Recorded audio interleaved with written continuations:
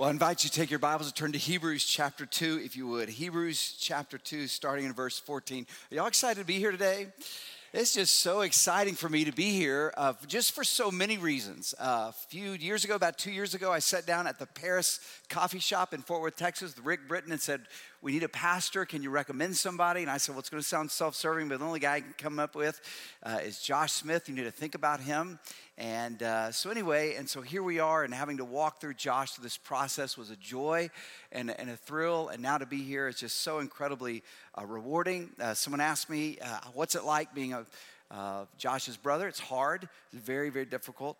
As you can imagine, living in his shadow, all this tremendous pressure.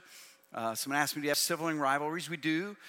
We were very excited because my parents had no grandchildren, so we found out we were expecting. And of course, Josh said, if y'all have a baby before we do, we're inducing. I'm quoting him. It's exactly what he said. So sure enough, we had our child, but only 19 days earlier, he had his. You know, just had a little bit just to edge me out, just a little bit. A little bit more. So I went and got a doctorate. A few years later, he went and got a doctorate. As he mentioned, my dissertation is where all dissertations go, on a shelf. Nobody's reading it. His is getting published next year. Did y'all know that, by the way? Because I know he wouldn't tell you. Not somewhere kind of published, sell it out of your trunk kind of thing. One of the larger Christian publishers in the country is publishing it. It's going to be excellent, make a contribution. So again, I'm happy for him, but always just a little bit more, you know. It's just got to edge me out a little bit more. I start to lose my hair, and of course he goes and... So always just a little bit more. But the truth of the matter is, and this is just so great, I was happy to have him say something nice about me helping with his preaching, because I don't know if I contribute anything to the relationship, because Josh is, I know I'm biased, I know that, but Josh is the best at pastoral leadership that I know of anybody who's currently pastoring. And I know a lot of pastors, so I say that with a little bit of experience in this world. He's just extremely gifted at leadership. And so I call him, we talk almost every day, if not every other day, and ask him, constantly peppering with questions, give me advice, which he is not shy with, always has great advice, but it's always good advice, and I'm grateful for it, and really honored to be with you. In fact, this is the truth. I called him. I was preaching a Christmas sermon in 2015. Josh, I need a sermon. He said, you got to preach Hebrews 2, so I thought it'd be appropriate to come back and preach a text that he gave to me. That's appropriate, right? So let's read Hebrews chapter 2, in verses 14 and 15. Since therefore the children share in flesh and blood, he himself likewise partook of the same things, that through death he might destroy the one who has the power of death, that is, the devil, and deliver all those who fear of death were subject to lifelong slavery. I love this week of the year. I used to always hate it as a kid because the time after Christmas was the worst time of year, right? Because it's the longest time until Christmas, right? We're in the longest time till Christmas. But now as an adult, I realize this is a sweet week. All kind of the busyness of the year is gone. You have a little bit of time to think about what God wants to do in 2019. So it's an exciting, refreshing time. But there's kind of this ironic time with this time of year. And it's this, that sometimes the season that we set aside to focus and fixate on Christmas becomes too busy to do that. Can anybody relate to that? I mean, we go too much, we eat too much, we spend too much, and we're just kind of internally, externally in this big gluttonous pile. You're supposed to feel good and spiritual. Frankly, I feel nauseous most of this time of the year, right?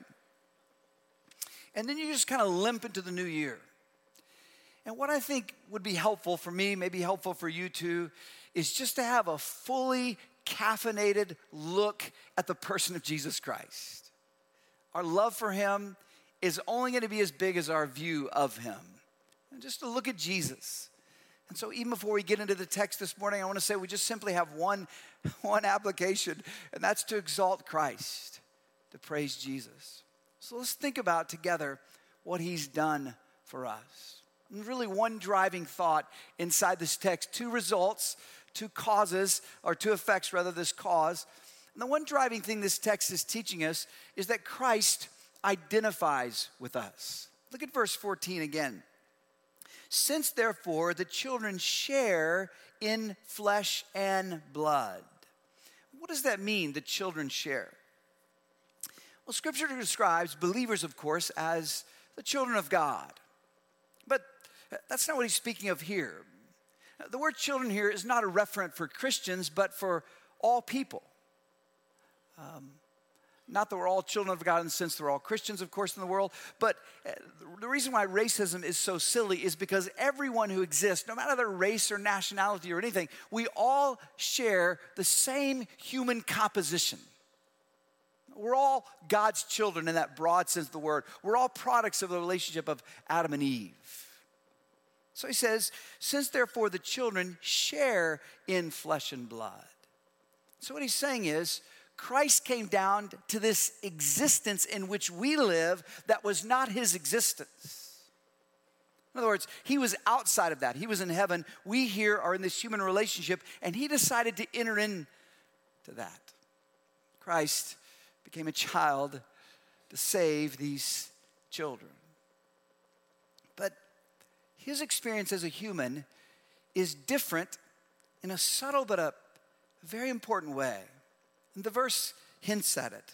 Look at what it says. Since therefore the children, watch this, share in flesh and blood, he himself likewise partook of the same things. So the words share and partake are two different words, similar, but they have a different meaning that's subtle in the verse, but really huge theologically. So all of us share a common human experience. It was inevitable for us. We just entered into it. What we were born humans. We didn't choose that. We were just born that. But not Jesus. The essence of Jesus is not humanity. The essence of Jesus is deity, is God. But what was inevitable for us was optional for him. And he came into this human experience that we couldn't help but share, but he could. He didn't have to do it, but he chose willingly to go inside and partake of that of which we share. Now, why did he do this? Well, go back to the verse. Since therefore the children share in flesh and blood, he himself likewise partook of the same things, that through death he might destroy the one who has the power of death, that is, the devil. The reason why Jesus identified with us is so that he could die for us. Now, surely at the Prince Avenue Baptist Church and surely in Georgia, USA, everybody knows that. But the truth of the matter is, maybe you've been schlepped in here by your parents. Maybe you're here by the obligation of the fact that you're here by a holiday, or maybe you just never paused to realize all that Christ has done for us. We teach our children Jesus died on the cross for our sins, as we should. But sometimes if you've had this lying in your lap for 30 or 40 years, and if you've heard that all your life, the familiarity of it causes it to be lost on us. What Jesus did is he saw the fact that God was angry toward you, not toward sin as an abstract concept. God was angry toward you. God has every intention of unleashing his wrath on you because of your sin and on me because of my sin. And knowing that, Jesus Christ stood in the way between us and between God. And as the hammer of God's wrath was coming down toward us, Jesus absorbed that on our behalf. And because Christ took all the punishment for us, we can have this relationship with Christ where the guilty person is treated as innocent because the innocent person, Jesus, was treated as if he was guilty. That's the gospel message. But now we see the logic of Christmas. None of that would be possible if Christ had not first identified with us. Jesus could not be God for us unless he was first God with us. Jesus could not be a God who wanted to suffer for us unless he first came into our human experience and suffered with us. Praise Jesus, before he became our Savior, he had to become our brother. Aren't you grateful Jesus identified with us? Praise Jesus. Jesus was born of Mary to die for Mary. Mary gave birth to Jesus so that Jesus could give life to Mary. He was born to bleed. He was birthed for his death. He was born like a man so that he could die like a man. Jesus took on a sentence of death to relieve us from our sentence of death. Praise Jesus. He identifies with us. He identifies with us. Saw a movie this last year, and here was the premise of the movie. There was someone who was weak and powerless, and over them, they were held captive by someone who was mean and vindictive and powerful. So you have the weak, powerless person, and over them was the powerful, mean, evil person. But in this story, there came the hero. And the hero played by his own rules, marched to the beat of his own drummer, if you will. Did things a little bit different. He was a little bit of a loner. He was a little bit isolated, unpredictable. But due to his unorthodox ways, he came in and he did something. He did three things. He identified with this person. Hey, I've come in to identify with you. And then he destroyed the evil person and he extracted the person. So he extracts the person who is helpless and he destroys the evil person. In fact, you may have seen this movie. It's called Every Action Movie Ever Made. Right? I mean, it just is. Doesn't matter if it's Bourne or Bond. Doesn't matter if it's a British spy thriller or American spy thriller. Doesn't matter if it's sci-fi. Doesn't matter if it happens in a galaxy far, far away. It just is all the same. Now, you ever wondered why that is? I mean, that's the premise of so many of the movies we go to. And I don't think it's just because we like to hear the story of the person who is helpless being rescued. We all like justice, and that's true. That's a part of it. But I think there's a bigger reason why we can create these stories. In fact, we create a lot of them in America, and we export them all over the world. But why is that a universal story we can all identify with? Maybe God put that universal desire to hear that story and over again inside of our lives to help us understand Christmas. That's exactly what Jesus did for us. He came in and identified with us. And based upon his identification, it caused two things. Here are the effects. First of all, he destroyed the power of the evil one. And he extracted us out of that bondage. And that's what the text tells us. Based on his identification, two results. Here's the first one again. Because Christ identifies with us, he destroys the enemy. Go back to the text. Let's read verse 14 again. Since therefore the children share in flesh and blood, he himself likewise partook of the same things, that through death he might destroy the one who has the power of death, that is, the devil. Now, what does it mean that Jesus has destroyed the devil? Well, first of all, let me ask this question. What does it mean that he has the power of death? By the power of death, death first entered into the scene in Genesis chapter 3. At the fall, Adam chose death, and Satan then represents, if you will, the anti-God. In the first creation narrative, all life comes from God. All death has its source in sin and in Satan. And so you see, as you read through the New Testament, Satan has these titles. He's the prince and the power of the air. He is the ruler of darkness. But Satan is never given the title king. He has this limited authority that God has granted to him, this authority of death, and this authority of death is given to him by God. He's not an ultimate sovereign. Jesus holds that authority. For in this moment, he has this power of death. He has that authority. And so, all of us are going to die. And another way to say that is, all of us are going to face down the devil. And so what does it mean that he destroyed him? Well, it doesn't mean that he ceases to exist. The devil is very much alive and well. His tremendous power. But the power that he has is limited.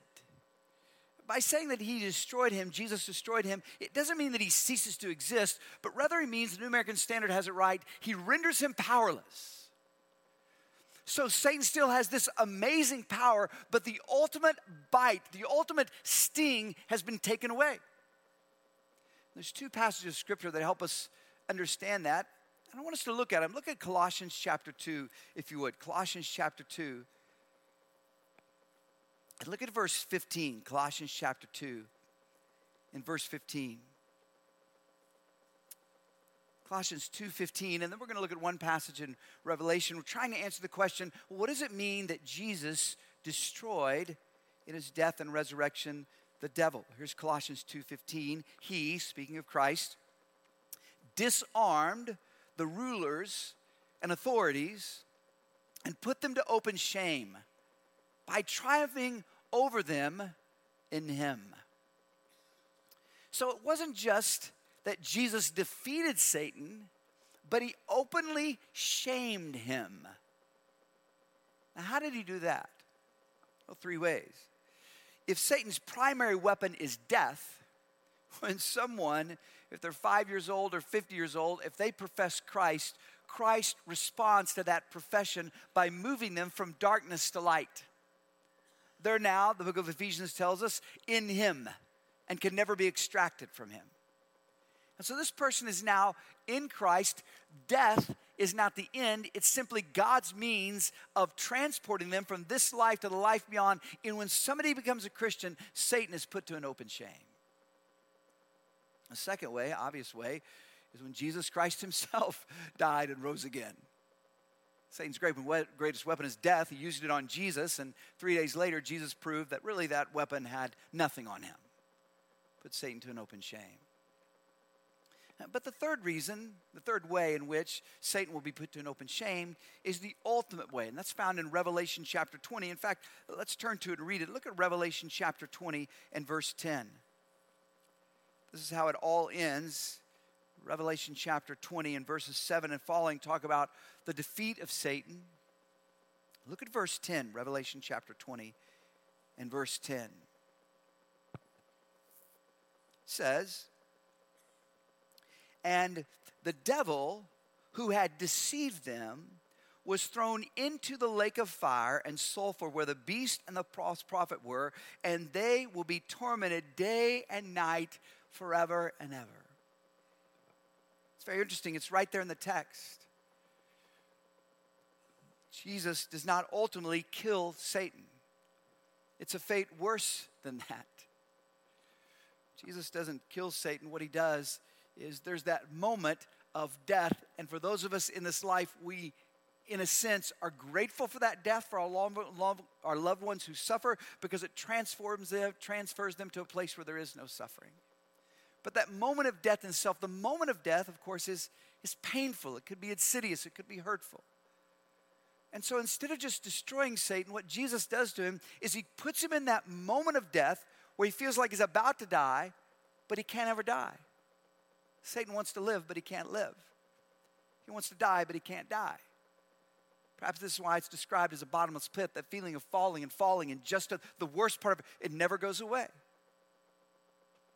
And since, remember, God is the author of all life, what he wants is for you to have eternal life, to live forever with him. What Satan wants for you to do is to be in that eternal state forever and ever where you want to live, but you can't live. You want to die, but you can't die. That's what Satan wants for you. Have you ever seen this scene in a movie, by the way, speaking of movies? I don't know why this is a popular end to a movie. It was really popular end to movies in the 80s, the mystery movies on TV. Here's the end of the movie. They end the movie right the last few minutes, and they're in the office or the lair of a bad guy. I don't know what a lair is, but bad guys have them. That's all I know. And so they're in the lair, and so the good guy's over here, the bad guy's here, and the bad guy says, "Oh yeah? Well, you forgot this." And he reaches down into a desk drawer and he pulls out a gun and he points it to them, and the movie's about to end, and he pulls the trigger and you hear click. And the good guy over here reaches into his pocket. You know what's happening. And he pulls out the bullets and says, "Hey, looking for these?" And of course you're thinking, if you could find somebody's weapon, if you could remove the one from the chamber and from the magazine and put it back exactly like you found it, you could, just take the gun. That would be so much easier. But the point here, of course, is not just to protect yourself. The point is to put them to an open shame. And this is exactly what Jesus has done to Satan. Jesus has not just defeated Satan. Understand, he's humiliated Satan. And what Jesus ultimately does, watch this, is he does to Satan what Satan wanted to do to you. He takes the very weapon that Satan had armed against you and he uses it back on him. And Revelation 20:10 is the ballistics report that shows us that Satan was killed with his own weapon. Praise Jesus. He comes in and identifies with us. When he identifies with us, he destroys the enemy. Satan has no power over us. But not only is there destruction, and maybe this is the best news, there's extraction. Remember the two things: identifies with us, destroys the enemy, and delivers us. We've seen destruction. Let's look at extraction. It's back there in Hebrews chapter 2. This is verse 15. Hebrews 2:15. And deliver all those who through fear of death were subject to lifelong slavery. What does it mean through fear of death we're subject to lifelong slavery? Well, the word slavery is a theological word. Romans chapter 6, we were slaves of sin, now we're slaves of God. But that's not the sense in which it's used here. It's talking about a very specific slavery. It's the slavery of the fear of death. So, why do we fear death? It's coming for all of us. Why do we fear death? Well, for lots of reasons, I guess. We fear the unknown, right? I mean, we believe what we believe, but even Scripture doesn't give us a lot of details about what it's like that moment after you take your last breath. We fear death because maybe there are things that we wanted to accomplish in life that, what if we don't get to accomplish them? What if we, as we say, die too soon? We also fear death because we were to miss people who we love. There's lots of reasons we fear death. In fact, we don't only fear death, we fight death, don't we? We fight the signs of aging. And if you see someone and they say, you know what, they're really old, but they really look good. That's just a nice way of saying that person doesn't look as pre-dead as they really are. They really don't look as almost dead as we thought they were going to look. So we're all going to die. And so Merry Christmas. That's what I've got for you this morning. I know that's not probably a typical Christmas greeting, or there's probably not on a Dayspring card anywhere. But there's a sense in which it should be. Because even though we're all going to die, hey, Merry Christmas. Because here's what Jesus has done. He has taken away, not death, but he's taken away the results of death. Now think about this. We work hard all of our life. Why do we work hard? Well, we want to do the right thing. We want to provide for our family. And we want to provide security for our family. And when we provide that security, we can hopefully provide at the same time happiness. And all of our life is fixated on providing this life for ourselves and for those we love. And yet, ultimately, we get none of that in this life. None of us goes to bed tonight looking at 2019 and say, oh, absolutely, everything's secure. I can protect my family from everything. No one feels that. We don't get ultimate happiness in this life, do we? I mean, really, there's nothing like the Christmas season when we're at our consumeristic worst to remind us that last Christmas has already worn off. Things have broken. We don't see a security in this life. We don't get ultimate happiness in this life. We don't get ultimate fulfillment in this life. But then we die. And watch this. In that death, we get everything we ever worked for in this life. Is that remarkable? So listen to me very carefully. Death is coming for all of us. It is. But when Satan tries to keep us in the slavery of fear, remember, he is brandishing an unloaded weapon. So don't duck and cover. Don't cower and wince. He is a poser robbed of his power. And ultimately, Jesus is taking the greatest thing that he had and he's using it back against him. He has power. He just doesn't have ultimate power. One other passage of Scripture, you don't have to turn to it, but let me read one verse out of Luke chapter 11, verse 21. This is really a story that Jesus tells in one verse, or two verses rather, but it really sums up this whole idea about the relationship that Jesus has with Satan. Listen to this. When a strong man, this is a story Jesus is telling, fully armed, guards his own place, his goods are safe. Someone really strong, they're protecting their home, everything's fine. But when one stronger than he attacks him and overcomes him, he takes away his armor in which he trusted and divides his spoil.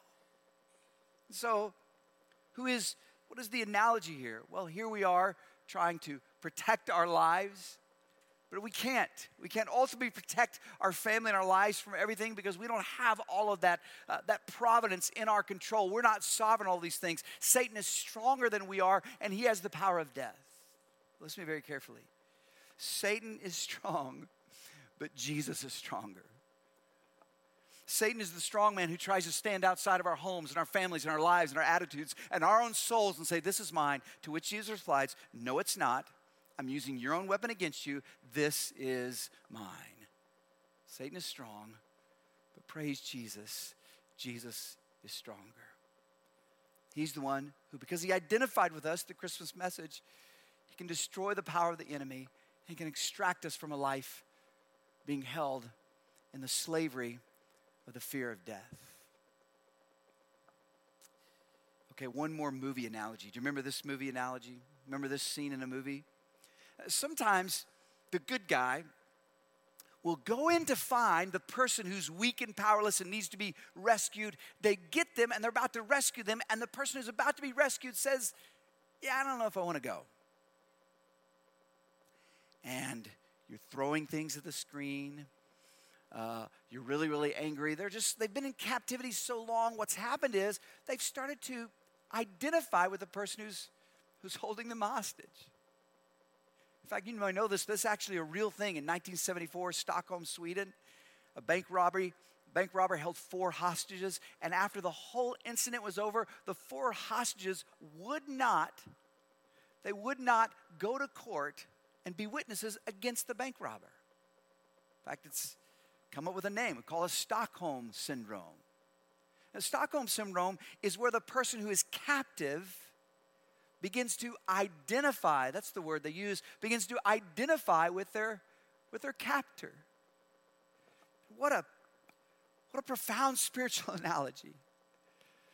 Jesus comes to you. Can you identify with this story? He came to you at some point, or maybe he's coming to you right now, and he's saying, look, I want to take you out of a life where you fear death.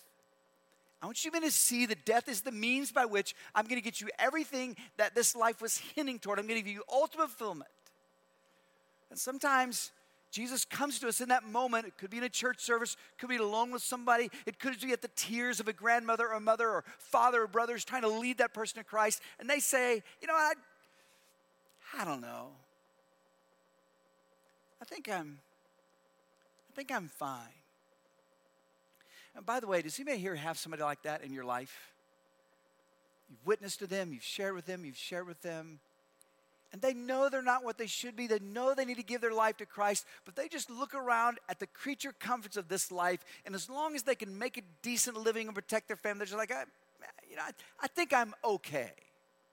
I think I'm fine. In reality, what they've done is they've identified with their captor. The problem is, it's not about the physical location. The problem is, now it's with allegiance. Because when everything is destroyed, if that person isn't extracted, they're going to go down with all of this as well. And this is where I think Hebrews chapter 2 really, really helps us. Because you and I are made in the image of God. This is why Jesus could come into the world and identify with us. What makes us different from all the other created things is we have this soul that relates to God in a unique and a special way. And so Jesus comes and identifies with that because we are the products of the very thing that he created. He can identify with us. He comes to do this. But listen to me very carefully. This is going to sound odd, but I think this is helpful in some way. Although you are very close to God because you're made in his image, you're like him in that respect. Even if you reject him, you're like him in the respect that you have that soul. You are unlike, because of that, you are unlike the devil. Very, very different. He is a captor, but he's not like you.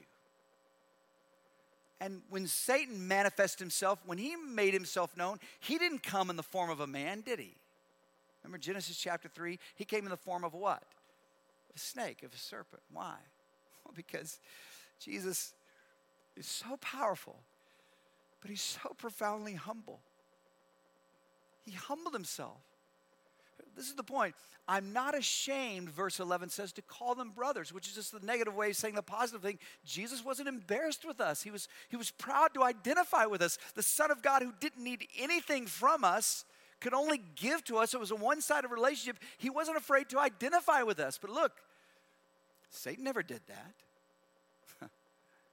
Hebrews 2 isn't written about him.